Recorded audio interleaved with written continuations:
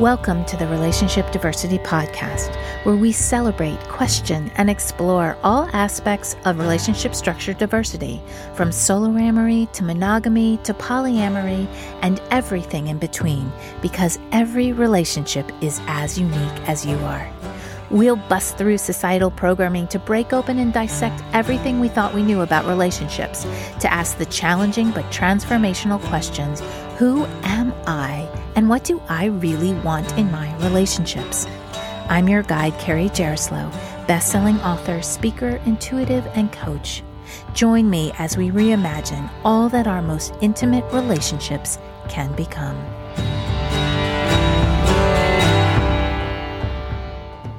The year was 1982. I remember waking up from a restful night's sleep with the sound of my mom tapping on the door. "It's time to wake up, honey. You need to start walking to school in 1 hour." Prying my eyes open, I would reach for my glasses and stumble down the 4 carpeted steps to the main floor in our house. The sting of the cold linoleum floor of that level would quicken my pace to the blue plastic recliner that sat in front of our big family TV. There, my dad would be waiting, having already spread a blanket out to lovingly wrap me up for my 15 minutes of wake-up therapy in the form of a cartoon. Sweet odors of breakfast goodness filled my senses, telling me that my mom was preparing her medicine, nourishing food to energize me for the day. That's the scene that sits in my memory of the first 12 years of my life. And even though there were times that weren't fun, I had 3 older brothers, but overall I felt secure and safe. That was pre-divorce. Post-divorce, my memories were quite different. Yelling, fighting, and tears. Those images sat with me for a long time. It was such an identity shift that my 13-year-old brain couldn't process how different everything felt and looked.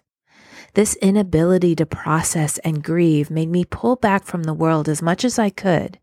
When I wasn't in school or doing an after-school activity, I withdrew into my room and lost myself in music. Understandingly, my mom was concerned and encouraged me to see a therapist. She couldn't help me with what I was going through. She was processing her own feelings, as well as learning how to support herself and her children. I wanted nothing to do with it. Adding to all the anger I felt, my hormones were sending me into feelings I wanted to escape from. The last thing I wanted to do was face my feelings and then talk about them. Yuck. Fast forward almost 10 years, and my inability to find and stay in a relationship was torturing me. My mom's words kept ringing in my head. Maybe you should see a therapist. I finally surrendered to the resistance and sought out a traditional talk therapist in New York City. I remember the first time I descended into my therapist's basement office in an Upper West Side brownstone. Funny enough, I don't remember much about the therapist, even if it was a man or a woman.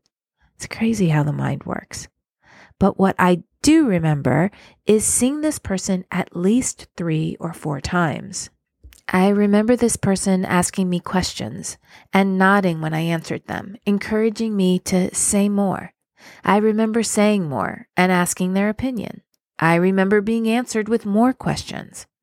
I remember getting frustrated because I didn't understand how they were helping me. I was talking and didn't get any help. I remember finally saying to them, "What are you doing? How are you helping? You aren't saying anything. You aren't helping me at all." That was the last time I was in that brownstone basement office, and when I realized that this kind of therapy didn't resonate with me. After that, I remember trying some kind of somatic therapy where I punched pillows and screamed at the top of my lungs. That felt good, and I finally started to feel a little movement. But where I felt really giant leaps was when I began to explore the non-physical worlds of astrology, energy, and past lives. The awareness I gained through this communication was big. Really big. It resonated more than anything ever had and made sense of the senseless. This is how I met Matthew, my first husband. a psychic healer. My good friend had a friend who knew Matthew, and when I said I wanted to experience a psychic reading, I was given his name and number. I made an appointment for a Friday evening. He lived in Arizona and seemed open and happy to schedule a reading on a weekend night. My body was literally shaking when we started. I had no idea what it was going to be like, but also remember feeling a sense of it being something really meaningful. 3 hours later, my life was transformed, and a bond between he and I was ignited. His reading on the deaths of my stepbrother and another childhood friend were so accurate and uncanny and brought an instant sense of resolution to my entire being. These were perspectives that were only found in the non-physical world. What followed that intuitive reading was a deep dive into it all. I couldn't soak up knowledge fast enough. My healing catapulted, and I began to feel better, think clearer, feel lighter, as if a lifetime and maybe multiple lifetimes of weight had been removed.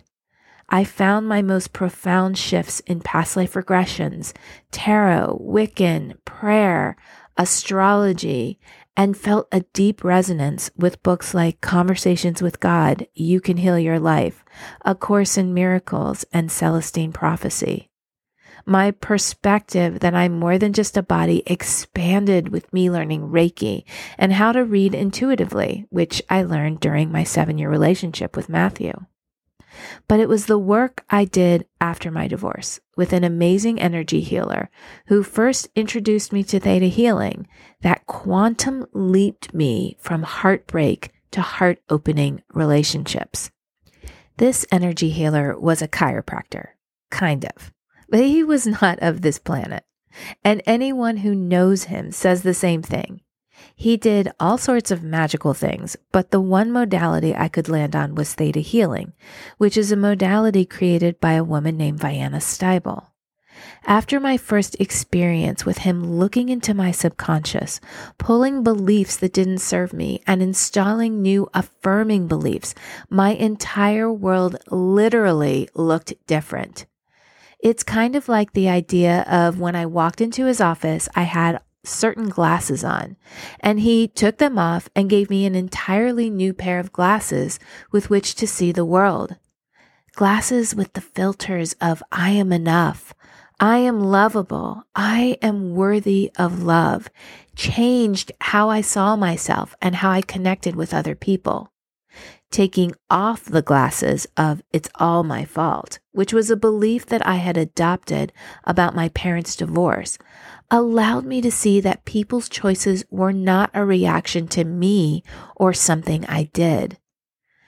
Within 3 months of this life-altering work, I was a different person, and my world outside of myself mirrored it. I had conversations with my dad and with men that I never thought possible beforehand. My inner dialogue was permanently changed. Many times I was even at a loss for words. It's like something would happen and my brain would be searching for something familiar in the form of a dysfunctional response, but couldn't find the neuron connection.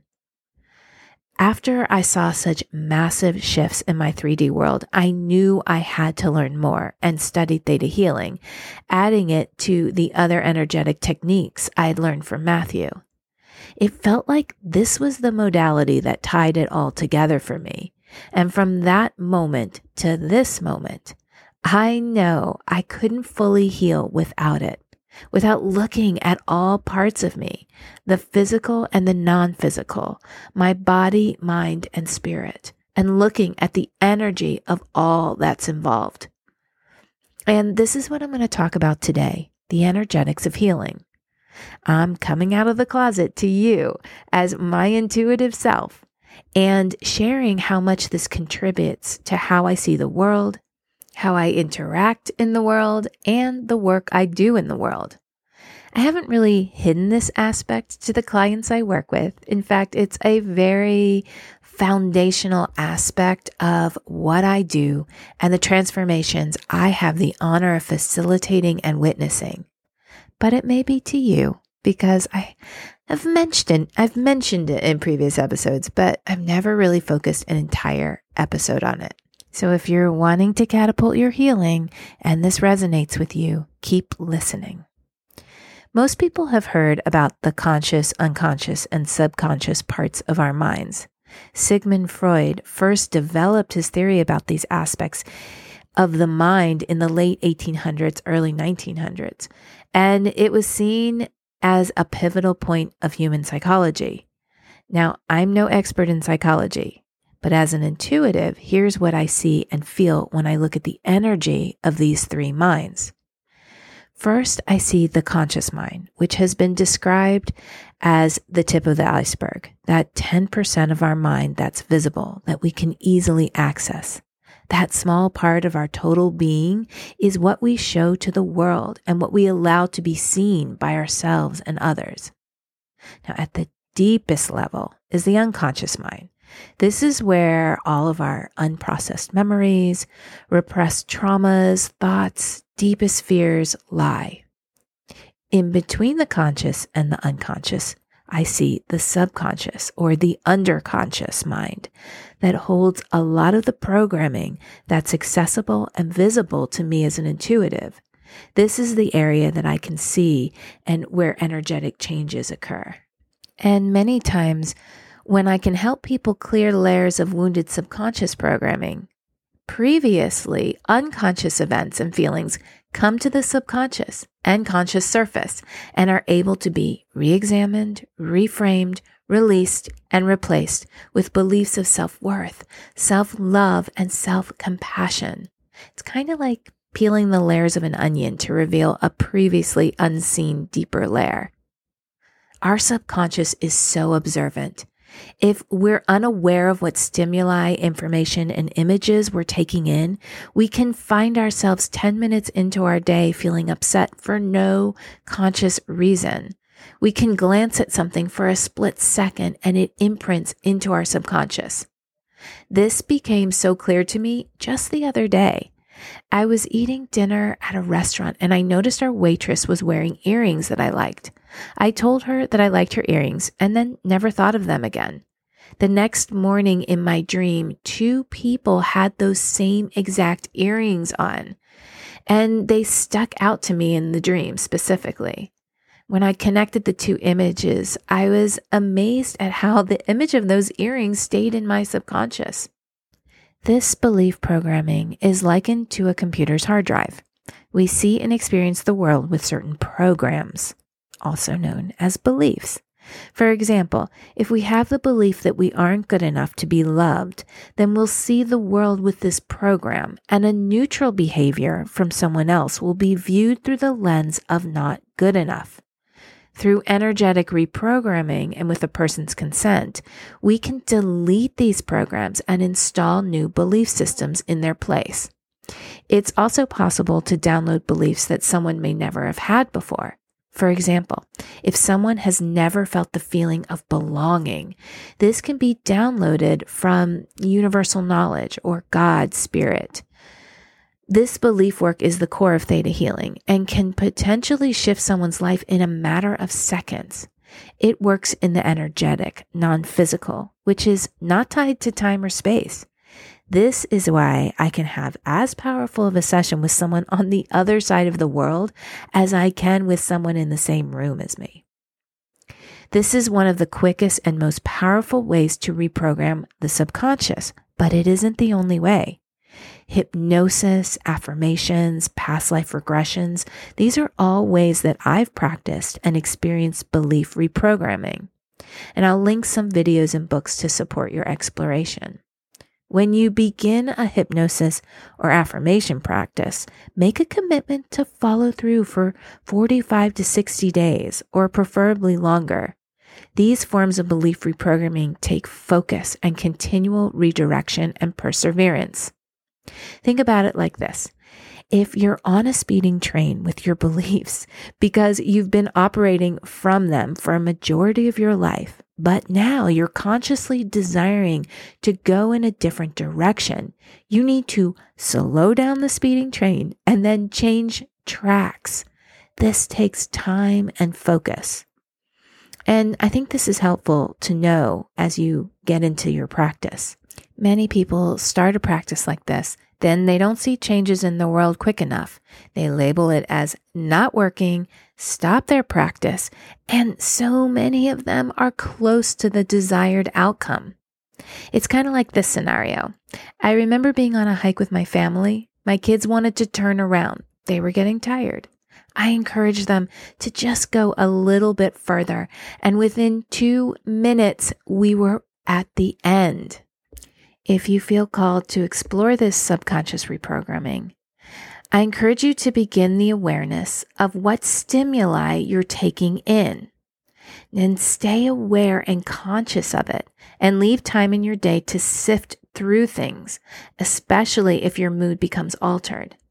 If I start feeling super anxious or feel fearful, and yet I didn't start my day that way, I'll do my best to stop what I'm doing, tune inward, ask what thought, image, or stimuli I might have taken in to shift my mood, and then do something to move the energy.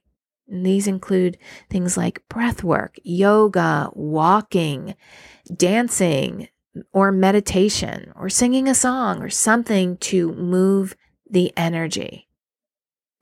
Now, you may be wondering why subconscious beliefs are important to look at when exploring diverse relationships. We begin forming our beliefs from the moment we're born. We're shown proper, and I'm doing air quotes around that word, ways of being in relationships, or ways our culture or religion say are good and respectable. We have our own unique beliefs given to us by our parents or other adults in our lives. Beliefs like marriage is the only way to be happy. The only reason to date is to find a partner, get married, and have kids. You should marry your best friend. Partnerships or marriages are miserable. Intimate relationships are only between two people, and they only involve a man and a woman. And on and on and on. These ingrained beliefs can keep you from getting to know who you really are and what you really want. So if you get to a point in your life where you want to explore diverse relationship structures, or any structure outside of a mononormative structure, you'll most likely come face to face with all the programming that has developed over your lifetime about this, and then the myriad of beliefs that are connected to them. Looking at these beliefs, clearing them if they don't resonate, and installing new beliefs that are more aligned with your truth is an important step in the process of moving to a new way of being. As I learned from my experience healing my relationship wounds, addressing the totality of who we are gets into the nooks and crannies of our psyches. This work acknowledges not only the body and mind, but the non-physical parts of our whole selves. But don't just take my word for it. Go to my website to see the amazing transformations people have had from this work. I'm also going to include links to the Theta Healing website, as well as videos and books to support your exploration in this area. So check out the show notes. Could this be the one thing that's missing from your own exploration to shift your experience once and for all? Keeping an open and curious mind is key. Until next time. Thanks so much for listening to the Relationship Diversity Podcast. Want to learn more about relationship diversity? I've got a free guide I'd love to send you. Go to www.relationshipdiversitypodcast.com to get yours sent right to you. If you liked what you heard, please subscribe to the podcast. You being here and participating in the conversation about relationship diversity is what helps us create a space of inclusivity and acceptance together. The more comfortable and normal it is to acknowledge the vast and varied relating we all do, the faster we'll shift to a paradigm of conscious, intentional, and diverse relationships. New episodes are released every Thursday. Stay connected with me through my website, carriejaroslow.com, Instagram, or TikTok. Stay curious. Every relationship is as unique as you are.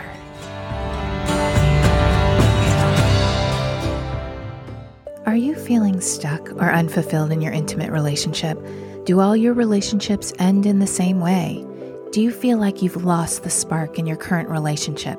Can you never even find one person who you want to explore a relationship with? If you answered yes to any of those questions, are sick and tired of feeling like a failure in your relationships, and desperately desire a different experience, then my 8-week deep reprogramming intensive may be the answer for you. In this program, I work individually with you for 8 transformative weeks. We'll identify the subconscious programming that's keeping you stuck and shift it to a new affirming belief systems. We go deep, we get real, we get results. This is healing unlike anything you've ever experienced before. Here's what people are saying. Jordan from North Carolina said, more has shifted in 8 weeks of working with Carrie than 10 years of psychotherapy. Jane from Sanford, North Carolina said, it's honestly changed my life. And Cassie from Santa Barbara, California said, Carrie's laser precision in helping me diagnose where the stuck energy was helped me make positive movement in our first session alone. Absolutely transformational. I love being a guide and witness to these courageous people who claim that they were done with their past experiences and ready for something different. I'm opening a limited number of spots for 2023 and would love to help you permanently transform your relationship experience. To set up a free 30-minute clarity call where I'll help you uncover your number one block to fulfilling relationships, connect with me through the link in the show notes. You are worthy of experiencing deep fulfillment and love in your relationships. This intensive work will help you get there.